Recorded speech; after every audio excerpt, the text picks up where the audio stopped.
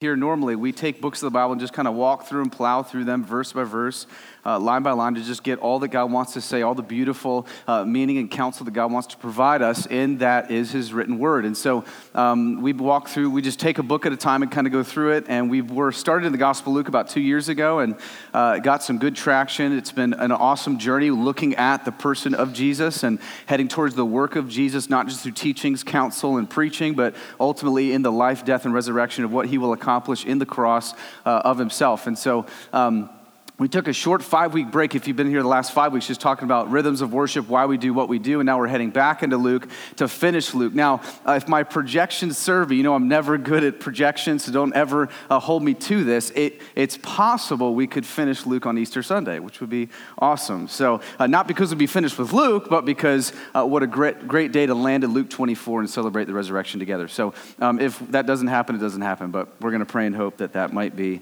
the way that God would work it out. So open your Bibles, Luke chapter 16. If you don't have a Bible, there are Bibles in the back. We'd love for you to keep. It's our gift to you. And what you're looking at as we open up the Word, we believe this is an act of worship. So we believe that this whole service is what we call a worship service, where we worship Jesus. And you just saw us worship Jesus, if you're new or visiting, through us singing songs and talking about what He's done and why we believe He's awesome and why we believe that He deserves and demands the allegiance that we do give Him. And then we also worship Jesus by opening up the Bible so we can see and listen attentively to what God might want to say to us through His Word. So we believe that the Word is good. We believe that the truth we don't have to defend. We don't have to worry about it. We believe that truth will do its own work. We just have to lay it out there for us to hear, for us to see, for us to observe, and ask God through the power of the Holy Spirit to change us and transform us. So if you're wondering, it's not about us just filling our brains with a bunch of intellectual knowledge. It's about the truth of God's Word that's transient, that transcends times, cultures, and people groups, and actually enters into our hearts and souls. Hebrews 4 will say it actually divides the issues and thoughts of your heart and mind and helps you to see the glory of Jesus, which in turn transforms your soul. So let's just ask Him to do that for a moment, and then we're going to jump into Luke chapter 16. God, thank You for Your Word. Thank You that it has power. Thank You that it has authority. Thank You that it is living and active. God, thank You that it is capable of doing the impossible as we see it. So God, would the illumination of the Holy Spirit fall in a way that is powerful, that is effectual, that causes us to see more of the truth and walk gladly in it. Father, we pray against adversaries, against the enemy, against things that do not want us to hear truth or know truth or think the truth. God, would You give us eyes to see, ears to hear, hearts to receive. In Jesus' name, amen.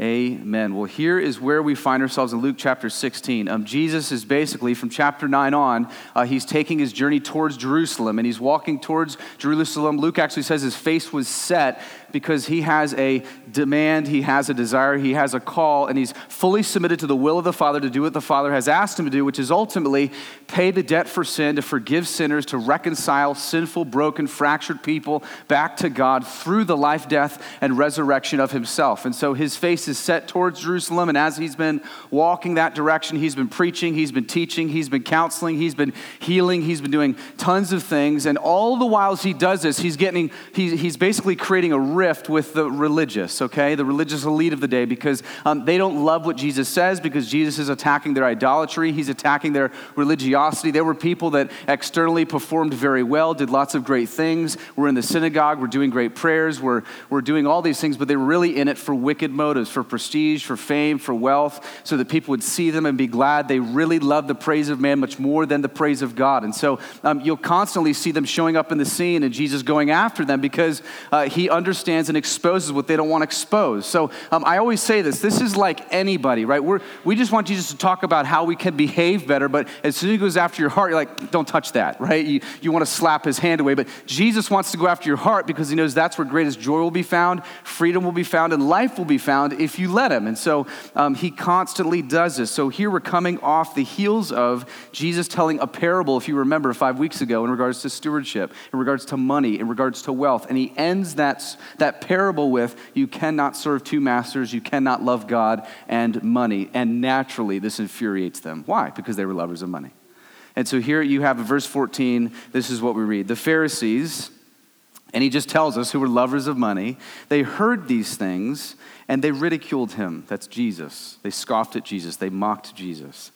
And he said to them, "You are those who justify yourselves before men, but God knows your hearts. For what is exalted among men is an abomination in the sight of God." Now, if you want to just label this section that we're going to talk about, just one word, it's hypocrisy. Okay, that's what Jesus is going to get at. That's what Jesus is going to expose. That's what he's going to show in these self-righteous teachers. And it says they heard all these things. Well, what are all these things? I mean, if you just go back through the Gospel of Luke, you can see what all of these things were. This was everything concerning sin and salvation, worship and wealth, external and internal worship, God's grace being extended mercifully and graciously to sinners, to all those who they thought didn't deserve it, and the lost sheep, lost coin, lost son. You're seeing Jesus relentlessly and constantly sit with tax collectors and sinners because he wants to show them the kingdom of God, share with them the kingdom of God. And all the while the Pharisees are going, man, sin is something that can be caught on you, so why are you hanging out with those guys? You need to be with the righteous. You need to be with the religious. They reeked of self-righteousness. They reeked of legalism. They reeked of their own rules and laws. And so this all culminates with this parable of this manager we read, where Jesus exposes their idolatry. So they're mocking him. Why? Because they love money. Because Jesus exposed an area of their heart that they didn't like him exposing. And they ridicule him. They're doing this because they're modern day scam artists. We've probably seen this, right? They're preachers that are solely in it for wealth, solely in it for fame, solely in it for prestige, solely in it for the growth of their kingdom, right? That's why they're doing all of these things. They love the approval of man, not the glory of God, and they're fundamentally scoffing at Jesus because they didn't know him. Now, that's the irony throughout this gospel, right? You've got the religious people. You've got basically the religious preachers of the day, right? The Pharisees who don't even know God yet are telling everybody how to follow God. That's the great irony we're constantly seeing in the book of Luke. And so here you've got these people that don't actually know God, because if they knew Jesus, if they knew how good he was, if they saw that he was the Messiah, if they embraced all that the law and the prophets pointed to, then they would have received him. They would have enjoyed him. They would have seen grace and mercy as a glad thing, a good thing, yet they mocked it. And I love it. Jesus just blows their cover, as he always does, and he basically just calls them hypocrites. You justify yourselves before men, but God knows your hearts. Now, I've said this a lot, right? If there's something that's just utterly terrifying, it's that there are no secrets, right?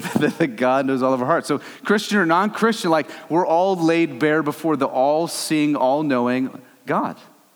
Right, so you can't go in your closet and hide. He doesn't see it. I mean, everybody else might not, right? No one actually sees what's going on, but God sees the internal things that happen in the heart. And so here's what's happening. They don't realize that, man, God understands that. They're forgetting their own theology from the Old Testament, that God is all-knowing, all-powerful, omniscient, omnipresent. He sees all, knows all, can do all things. And here, as they're doing it, not only are they spiritually blind to that, but they've really poor theology. They think, well, we're really wealthy, we're really liked. People look at us, go, man, look at how noble they are, look how spiritual they are, look at how moral they are, look at how good they are, all the while God is saying your hearts are wicked.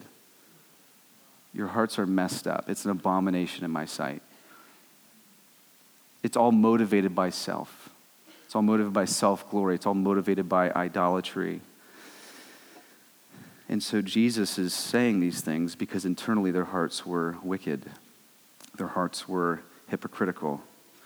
Now, before we kind of move any further, there's a part of us that is just like them in all of us. Hypocrisy lingers, right? Like, no matter who we are, right? There are spaces in us where we've got our own things, our own judgments, our own preferences, and we can't even live up to them, but we judge everybody else upon them. Right? So even though we can't even uphold to our own rules for ourselves, we lay them on everybody else and then lord it over them. And that's precisely what these religious people were doing. Our tendency is what, brothers and sisters, to see everyone else's sin much more clearly than our own. That's the proclivity of our hearts, right? So let me ask you a question. Those of you who are married, have you noticed your spouse?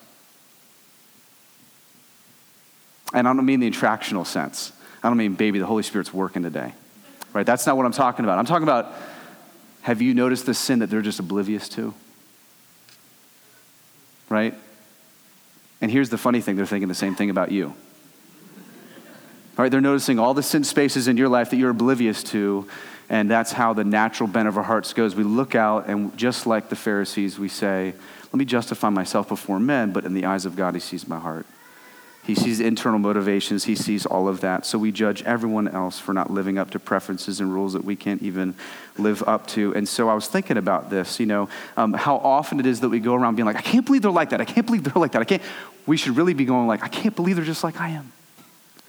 I can't believe everybody out here in this room is just like me, with a tendency, with a lingering longing to actually be hypocritical in our thoughts and actions. As we lay out our rules, lay out our justices, lay out our appeals, lay out our legalisms, we do that and we cannot even uphold them ourselves.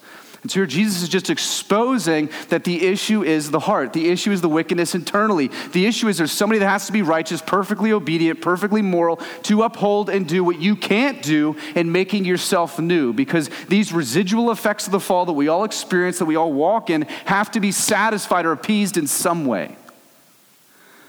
And of course, we know, brothers and sisters, that it happens in the cross of Christ, right? But we're going to get there. This is why Jesus says, what is exalted among men is an abomination to God. They're all doing the religious activities motivated by a heart that wanted wealth, power, prestige, while everyone else is going, man, they are spiritual. Man, they're so spot on. Man, look at them. Look at the religious. And God's saying you're wicked. And this is why, if you've read the Sermon on the Mount, great sermon to read. Jesus shows up in Matthew 5, and he constantly will show this transition that takes place from this external conformity to internal transformation. So he takes this long laundry list, and he basically rolls out all these sins in the Old Testament were public, explicit, offensive, and shows that how internally, if those things are happening, you're still not free and you're still guilty, right? So he takes, hey, if you've, haven't murdered anybody, well, guess what? If you have anger, you're still not out of the cage. Right? External, internal. It goes from, I think it's adultery to lust. Like, okay, so you haven't explicitly slept with somebody, committed adultery, but if you've got this ongoing, wanting, lustful looking, sexual immorality in your heart, it's just as much as you did. So the win is not you not sleeping with another spouse. The win is you being freed from the lust that enslaves you, replacing it with the satisfying nature of Jesus that gives you greater joy than that lust. That's what we're seeing that Jesus rolls out in the Gospel of Matthew chapter 5. And so we see, guys, that freedom is not performing well externally. That's actually further slavery. You're actually accruing your debt by believing that all that you do, according to believing that your obedience wins for you favor with God, accrues for you debt. The debt keeps growing because you cannot pay it. And so Christ comes and shows us that when the heart is transformed, that frees you so that behavior changes along with the heart. Okay, so here's, for me, this was me. I was religiously lost growing up. And that's really my concern. Like much of the people that sit in churches are just religiously lost, right? They think that the purpose of you coming, the purpose of you sitting, the purpose of you raising your hands and sitting under preaching and throwing in the box and observing the Lord's Supper is solely so that you are somehow, by doing those things, making you and God more okay, making him more happy with you. It'll cover your sins for the week. It'll take care of your lack of Bible reading or your lack of prayer or your lack of community, right? No, we see that we are very, very religiously lost until we see the cross of Jesus Christ.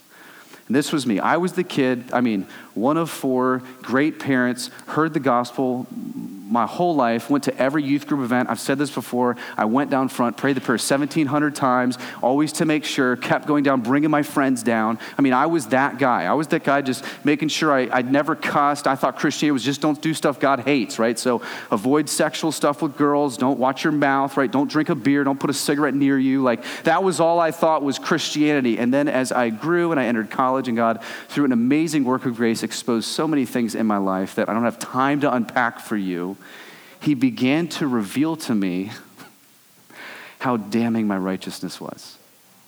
That's what he showed me. He showed me by all the good things Mike Reed was displaying before men, I was actually accruing damnation. Because I believed that through obeying the law, I was being all that I could be through my obedience. And I was somehow meriting something before God. Yet when I really looked at my life, there was hardly any affection for his name. Couldn't remember last time I really opened up my Bible and read it for my own. Prayer life was non-existent, except at dinner. That was me. And then God began to show me through reading the Word. You've heard that story. We're at a crisis of faith, first year in college. I had people I thought were Christian teaching me the Bible wasn't inerrant. There are parts that aren't true. It's kind of all subjective, filled with color. It's not really black and white. Don't know that you can trust it. That story's not really there. That story's not really there. And I'm just like, what is going on? All I've been taught, not really sure. So I dug my face in here, called out to God, hey, you reveal to me how you say you are and how you say I am based upon what you say, not what a pastor says, not what a professor says, not what a family member says. I want to have an encounter with you. And in that moment, he laid me bare. And here is what he began to show me. All of that led me to understand that the external morals I nailed every single time was vanity without and apart from the purchasing work of Jesus Christ. Without leaning into Jesus for it, it was just vanity. So as I constantly saw this, that led me to learn my success couldn't save me, my merits couldn't save me, my ability couldn't save me, my goodness couldn't save me, that all around us, right, the most moral can't be moral enough. The most devoted to the things of God can't be devoted enough. The most obedient can't be obedient enough. You need a substitute. You need somebody else to jump in and stand in your place and be the champion for you and say, hey, I'm going to do what you can't do. I'm going to live the life for you you can't live, and I'm going to die. The wrath that hangs over you, someone has to take, someone has to absorb it. Your righteous works aren't going to take it. It's only going to add to the flames. So let's let Jesus step in and absorb it as the perfect, righteous, spotless, blameless lamb who sheds his blood, breaks his body, dies, kills all of my sin with him, becomes my sin, the scriptures say, which is insanity. And then he actually gifts you the righteousness, right? This exchange that happens in the Christian Protestant gospel. It's nuts. Where you walk out clean and he takes all your guilt and shame and rises, killing it, leaving it in the grave, saying, hey, you're made new in my name. And now you live as a heart transformed for the renown and fame of Jesus, and you live out of gladness to submission to his name and not begrudging submission, because you see what he's purchased for you. It's a total shift, and the Pharisees don't understand that. That's fundamentally, that rant I just went through is what they don't get. They don't understand the purchasing, the future work of Jesus, and that's why you're going to see Jesus say crazy stuff. Hey, be perfect just as my heavenly Father is perfect. Why? Because God is a perfect God, who's a perfect king and a perfect kingdom, and you can't be in the perfect presence of that place unless you're perfect. So you need someone to make you perfect. You need someone to make you righteous. And God in his grace revealed that to me. And that produces a heart that says, I adore you, I want you, I love you. And now because I love you, Jesus says, you'll obey my commands. Not you'll obey my commands because you're trying to love me. And Jesus continues to explain this in verse 16. The law and the prophets were until John. Since then, the good news of the kingdom of God is preached, and everyone forces his way into it. So Jesus says from the beginning of human sin, right, Genesis 3 on, then eventually what happens is prophets proclaim, laws have been proclaimed to reveal. The whole purpose of the prophets coming and the law being revealed is to show God's moral, upright, perfect, necessary obedient requirement. It was all to point to something outside of itself. Now, one of the best, if you want to just understand your Old Testament, New Testament, one of the best things I've ever heard is by Mark Dever. He says basically that the Old Testament are promises made, the New Testament are promises kept. That's been such a great place to anchor me, right? So if you look in the Old Testament, it's all the promises made. The New Testaments are all the promises that are fully kept in Jesus Christ. He's the one who keeps all of the promises that are made. So the Old Testament constantly points outside of itself through the law, through the prophets coming who God sent to say, come back to me. I'm a good God. I'm a gracious God. I'm a good king. You can walk in fellowship with me. You can walk in joy with me. We continue to run and rebel. So he's speaking out through the law. Galatians will say that law is a tutor, right? It actually tutors you to see that you need Jesus Christ. It doesn't tutor you to show you that you're awesome. Like the law was never given so that I could see, hey, I got 7 out of 10. Like that wasn't it. It was to show you, hey, you missed one, you failed. And so this is going to point you to the one who fully fulfills all of the righteous requirements. It tutors you to Jesus Christ. And so it consistently points us through law and prophets, reveals we're not obedient, we're not righteous. But it points us to the one who can save us out of that. So if you're someone who is trying to achieve righteousness through your religion and not Jesus, you're fundamentally going to pick up the Bible and go, okay, here's the manual, here's what I do and don't do. That's going to be the natural bent of your heart.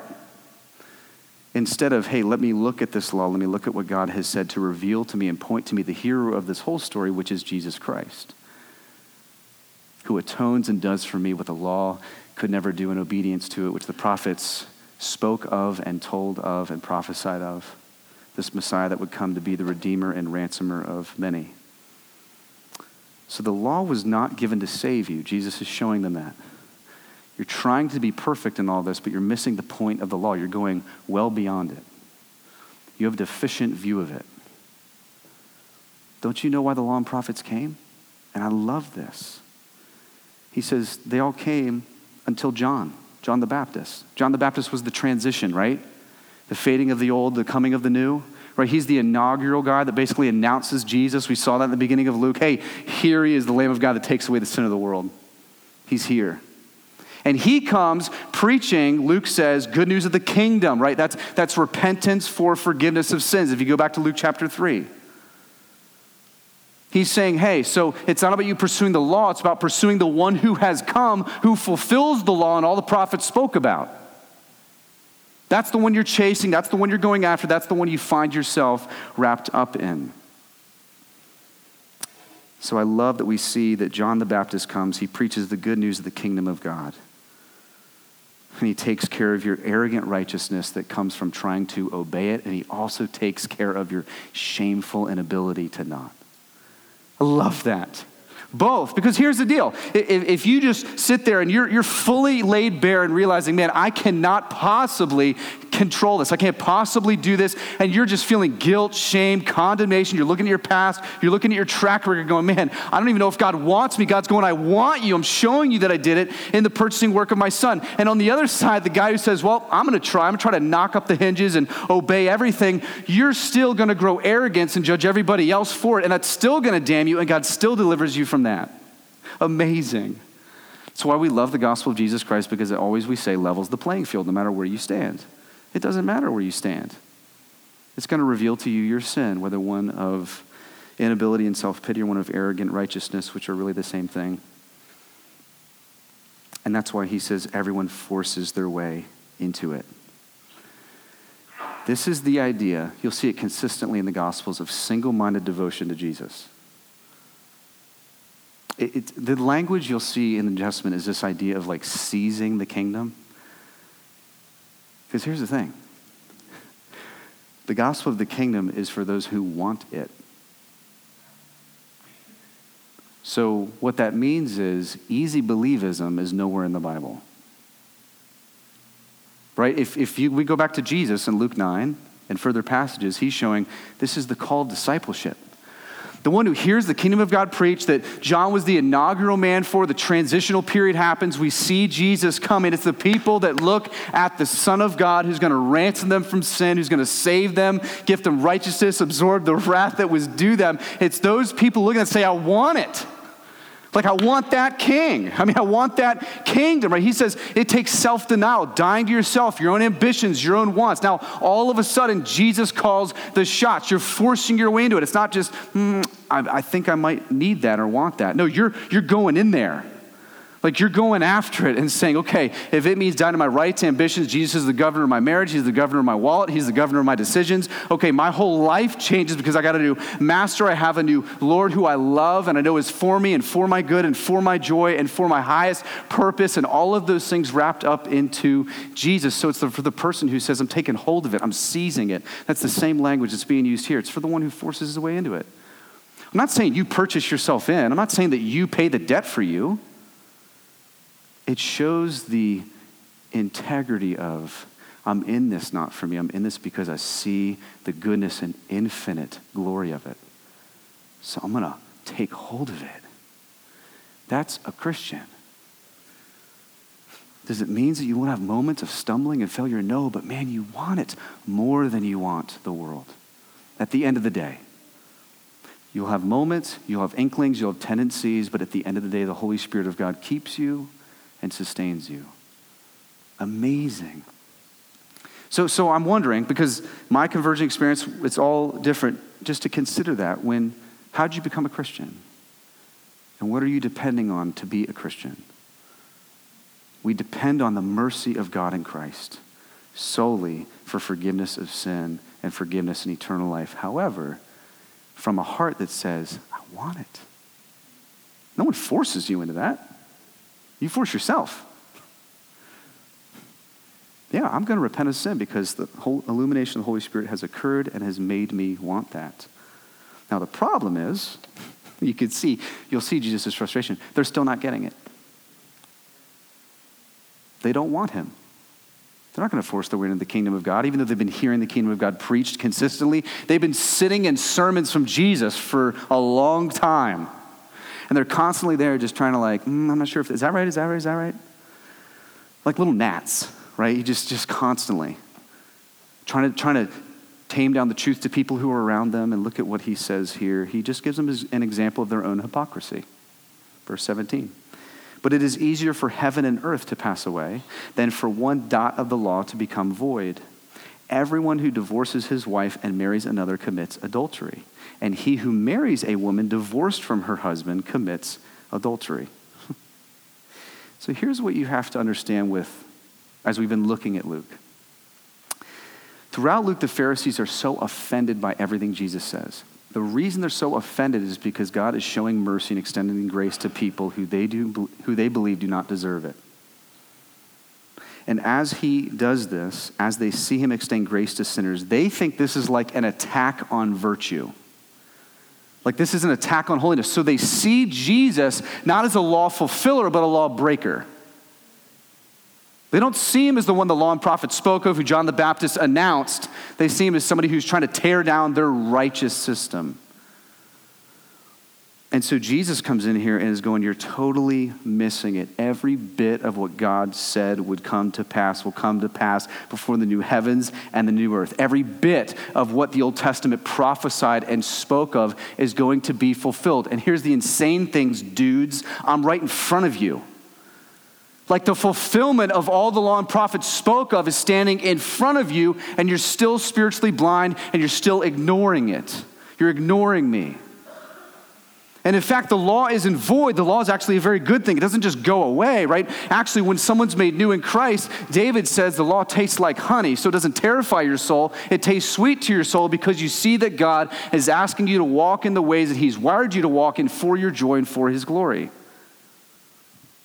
But the law is not meant to make you new, to point to the one who does make you new, who then makes the law sweet to you. And you're seeing this here. And so he's showing them. And they would have embraced Jesus as the Messiah if they truly affirmed all the law and prophets said. They would have embraced him. But they have a short-sighted view of the law, a nearsighted view of the law. And because they still don't get it, he just gives them an example of their hypocrisy. Jesus simply says, you want to talk about who's manipulating the law? You guys are. You're a bunch of adulterers. Do you know that divorce was super common in the Pharisaic system? They were constantly jumping from wife to wife to wife to wife.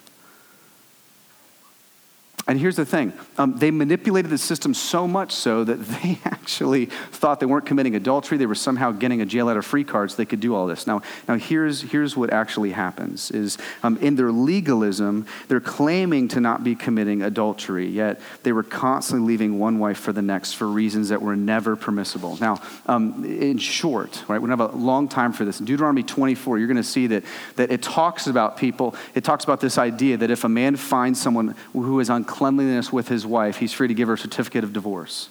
Well, that's kind of broad.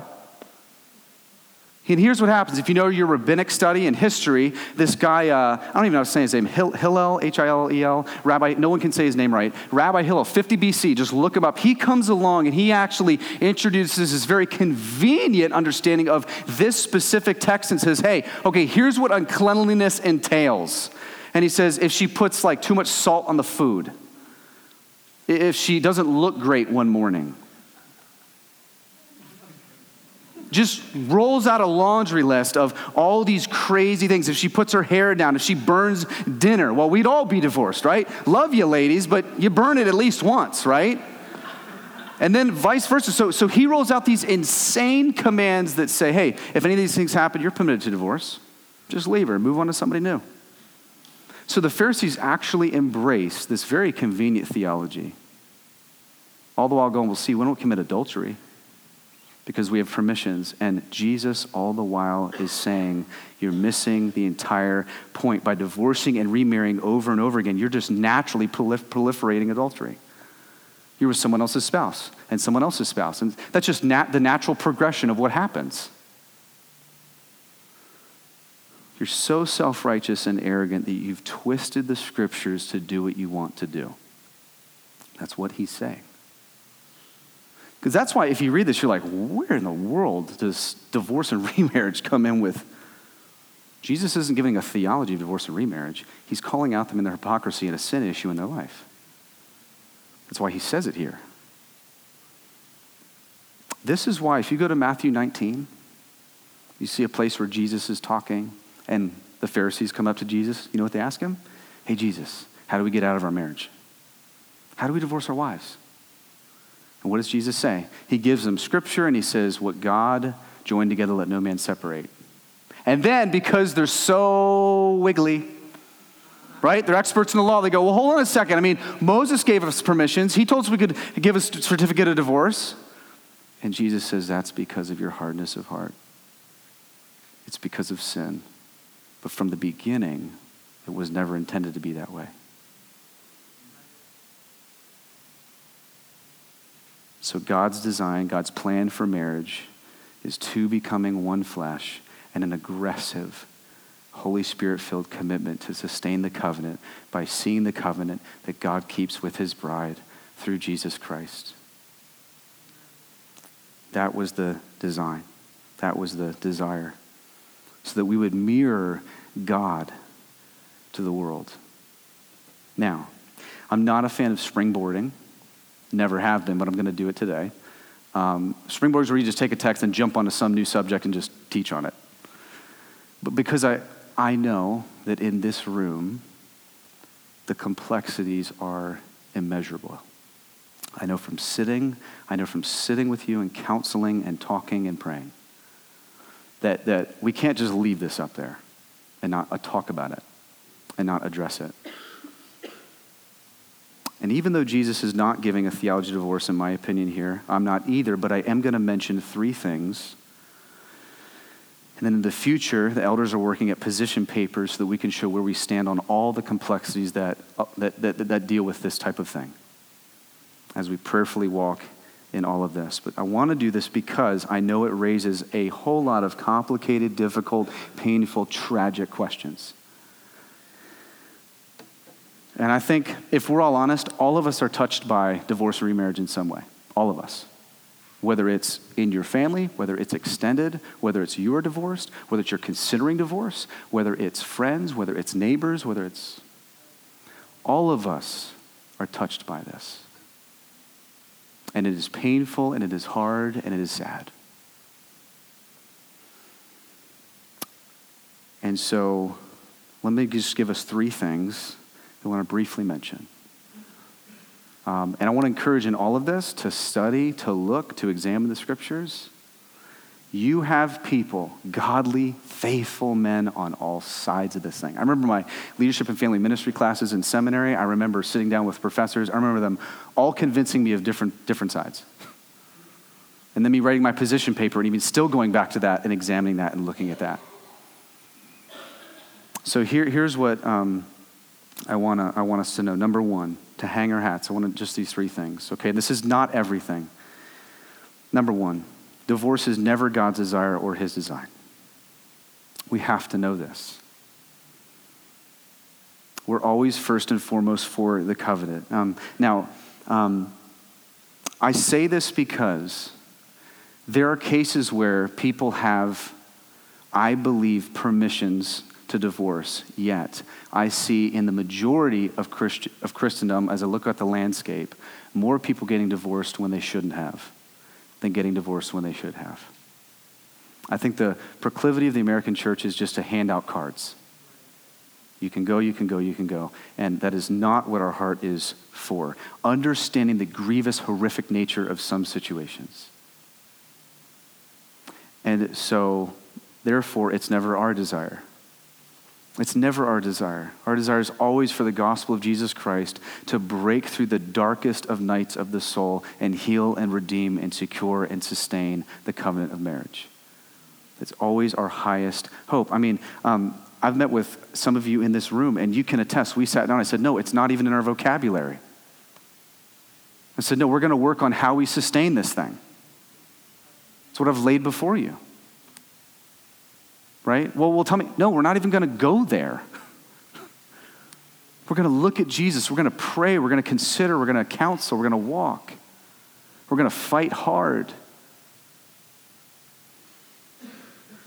Something really helpful I was told by one of my professors in seminary, Dr. Stuart Scott. He was a former elder at John MacArthur's church in California. And he told me, Mike, he said, we're actually sitting down for lunch, and I was like, man, this is just so, because I was in ministry. I've always been in ministry as I've been pursuing seminary, so I didn't have the luxury of just going down, finishing my degree. I just continued to go as I go, 5 classes a year. Now I'm like taking none because this church happened, but we're going to try to get there at the end of the day. But when I sat down with him, it was, he said, Mike, I want you to know something. He goes, you've got your nice dissertation, your nice theological alignment right here. He goes, but at the end of the day, it's not a math equation, it's shepherding. It was so helpful for me.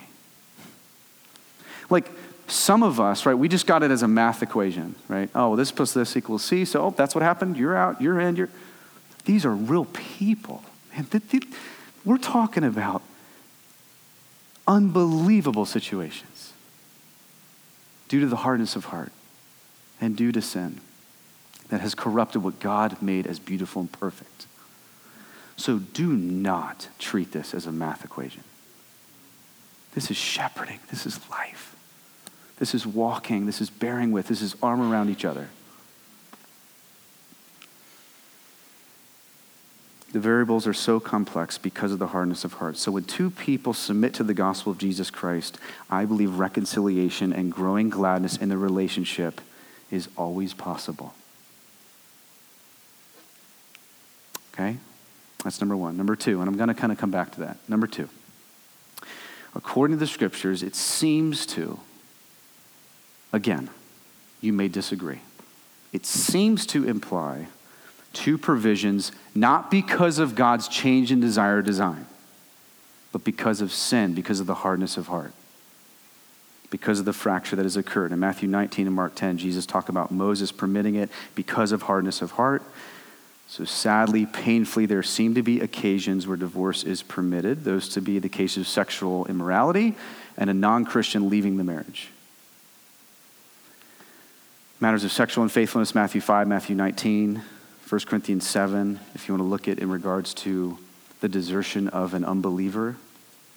But understand even under this here. This doesn't mean you should get a divorce where there's adultery. This doesn't mean you should just totally divorce if the unbeliever leaves. There should be an attempt at reconciliation. There should be a striving to keep the covenant. There's difficult circumstances or different judgment calls. That's why it takes people and leadership that's loving, prayerful, careful, biblical, helpful, to be involved in this, to discern all of this. That's why if you've got questions about your situation, we need to talk. We need to shed light on things. We need to ask questions. We need to dig. The hard reality is there are many things because of the nature of being in a church. You've got history, you've got past where I wasn't there, elders weren't there, people weren't there. We don't really know all the specifics. So there's going to be a lot of prayer, a lot of consideration, a lot of investigating. This is why, let me just say, those of you who are single, you're not married yet. That means even if you're engaged, you're single. Okay? Or even if you're dating, you're single. Right? I mean, not married, single, not married. You need to be so careful who you're going to marry.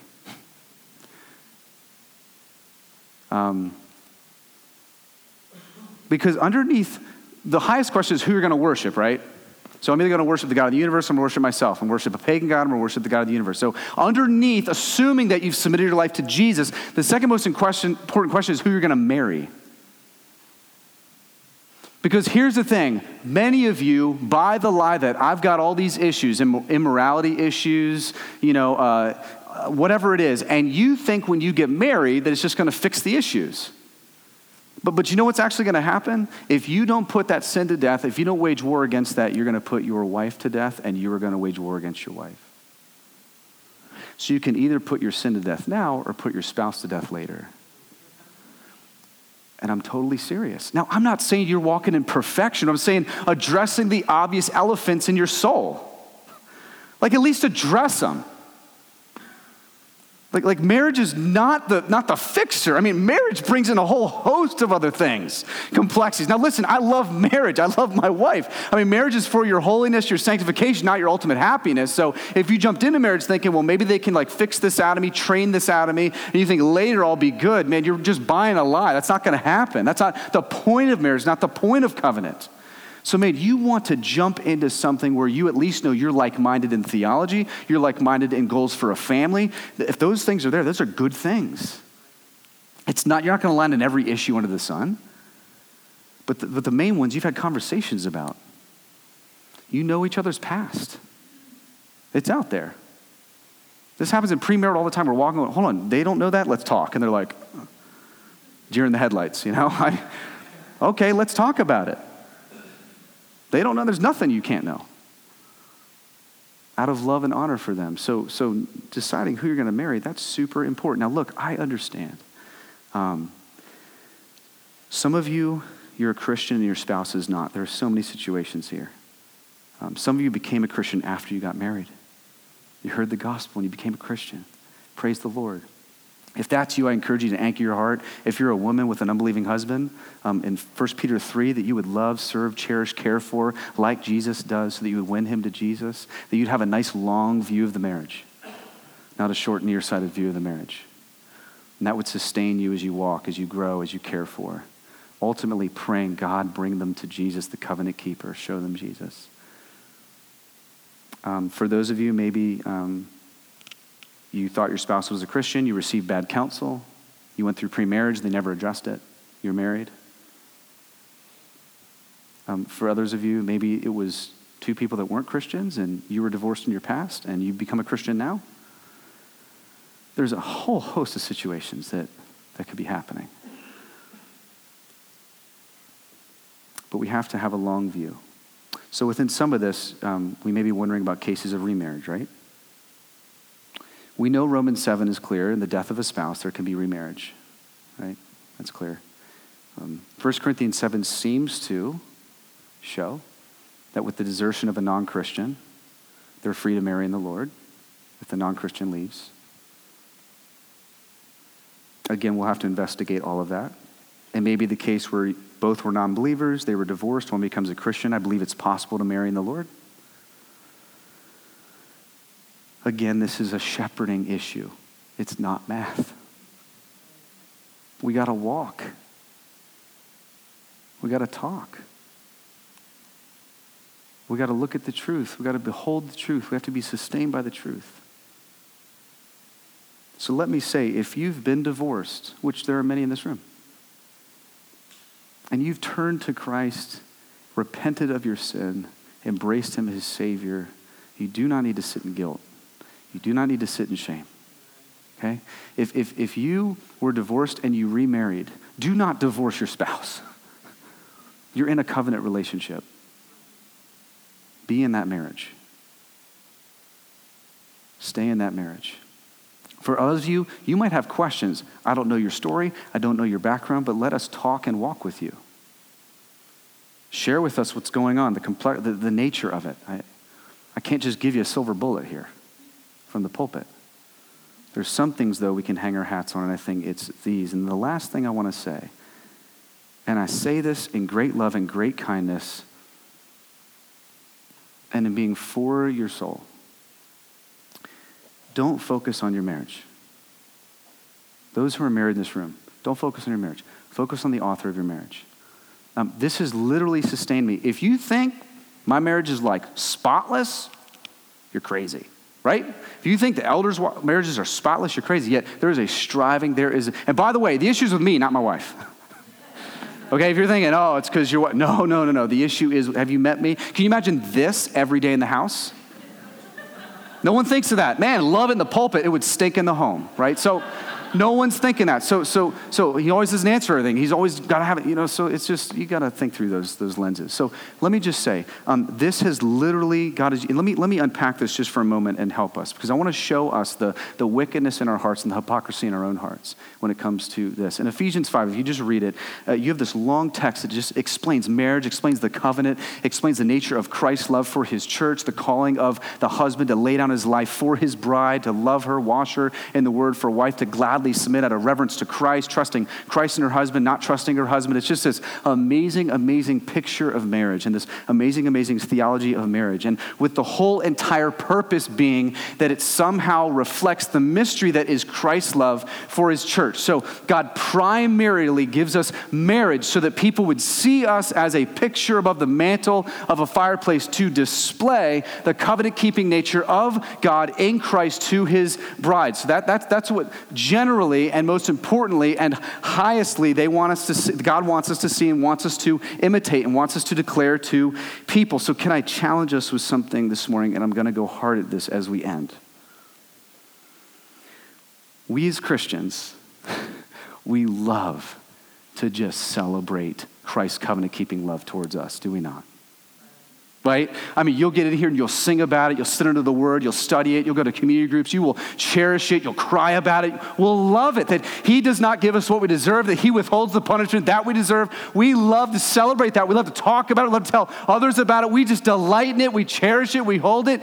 He gives me all of this. He's the one who initiates. He's the one who instigates. He brings forgiveness to the table. He brings grace to the table. He brings kindness to the table. He brings unending forgiveness to the table, unending continued kindness, perseverance in the covenant marriage that he makes with his church. We love it. But no one's not acknowledging that.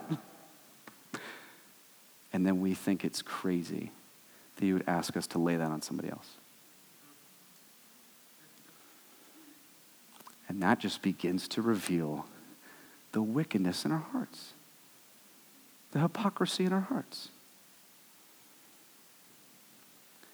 We think when he says, lay that on your spouse, lay that on other brothers and sisters in the community of faith, lay that on other friendships, we say, that's crazy. I'm not doing that, but keep giving me what I'm getting, because this is awesome. When in fact he said, no, the whole purpose is so that all that you receive, all that you get vertically, you can extend horizontally. Like all that you receive in Christ. This takes incredible meditation on the gospel.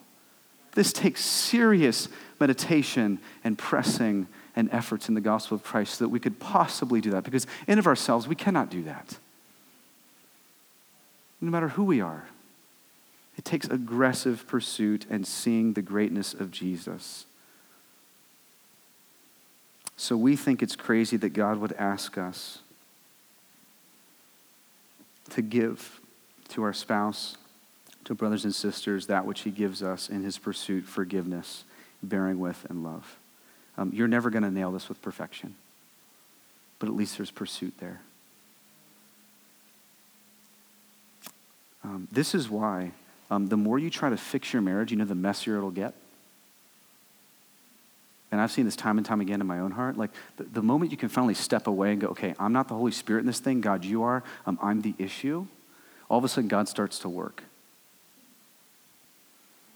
Because the question we always need to be asking is, am I being the spouse God's asked me to be? It goes back to the hypocrisy of the Pharisees. Well, but they're not pulling in their bargain. What if Jesus did that to us in his covenant? Mike, you're not pulling your in the covenant, so it's severed, right? So I encourage you, if you're in that state, in that situation, to get your eyes off of just staring at your marriage and trying to fix those things. Get your mind and eyes on the author of the marriage and say, I can't believe what you've given me. Would you sustain me today? Would you give me the growth and needed today, the energy needed, the kindness needed, the forgiveness needed, the bearing with needed?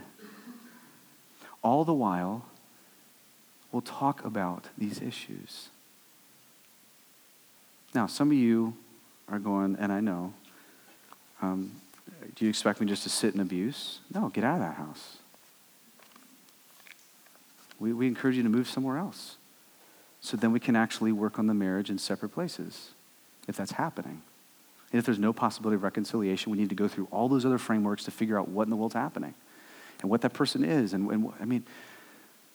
So hear me. We must fight to display what God's asked us to display. It is not easy, but there is joy in unexpected places when we do. So I encourage you, if you're in a marriage right now where you have desires to leave, desires to flee, can we please sit and talk before you do that? Can we please walk? Can you reach out? If you have questions about, man, I don't even know how to understand my situation. I don't even understand if I can get remarried or can we talk about it? Can you reach out? Can we walk in that? Can we hold each other's hand, and can we look at the truth? Can we look at the scriptures? Can we ask God to speak and show up? Let's do that. And that's why, as we take the table, no matter where you're at on the spectrum, as a Christian, you get to celebrate this. If you've been through a divorce, it's not the unpardonable sin. You have shed blood, broken body right here that reminds you of, to be nourished by. He covered that. He forgives that. He allows you to walk in newness of life. If you're in this room and you're feeling like leaving and you're feeling like just throwing in the towel, we're nourished by remembering his blood shed, his broken body, broken for us, that gave us the richest of forgiveness and mercy and kindness, so that we can somehow again today extend that to our spouse. We want to celebrate what God has done in Christ always. He forgives us for sin, and he sustains us in our new life. Let's ask God for help. God, we thank you that you're a God that changes lives, that you're a God that sustains a covenant, not just with your church, but with the marriage relationship you've given to display that to the world. God, would you help us? We need wisdom that is not from us. We need illumination from the Holy Spirit. God, I pray for those who are feeling shame and guilt and condemnation, that God, you'd show them the beauty of your Son, that they would not sit in that if they return to you and repent and look to you as their saving grace and saving work. God, I pray for those who are in situations right now that are horrific beyond means, that are very difficult. God, would you give clarity and wisdom and understanding in those spaces? God, would the gospel always prevail? Would you help us to see your broken body and shed blood always? God, we pray for those who have remarried, that there wouldn't be no condemnation in that either, that if they are a Christian, they are made new in Christ, that there may have been permissions there. God, help us not to fall into any category that we might not be falling into. Help us to ask for wisdom where we need to ask for wisdom. Help us to ask for clarity where we need to ask for clarity. God, at the end of the day, might you be celebrated. Might we force our way constantly towards you, grabbing hold of you, cherishing you, seeing you, loving you. May we embrace the table with gladness this morning, remembering the substitute that stood in our place because of our hardness of heart, because of our sin, because we are incapable of keeping a covenant marriage on our own. God, thank you that you are restoring and making new what you once established to be perfect. Help us to see you and love you. It's for your glory that we pray this in Jesus' name. Amen.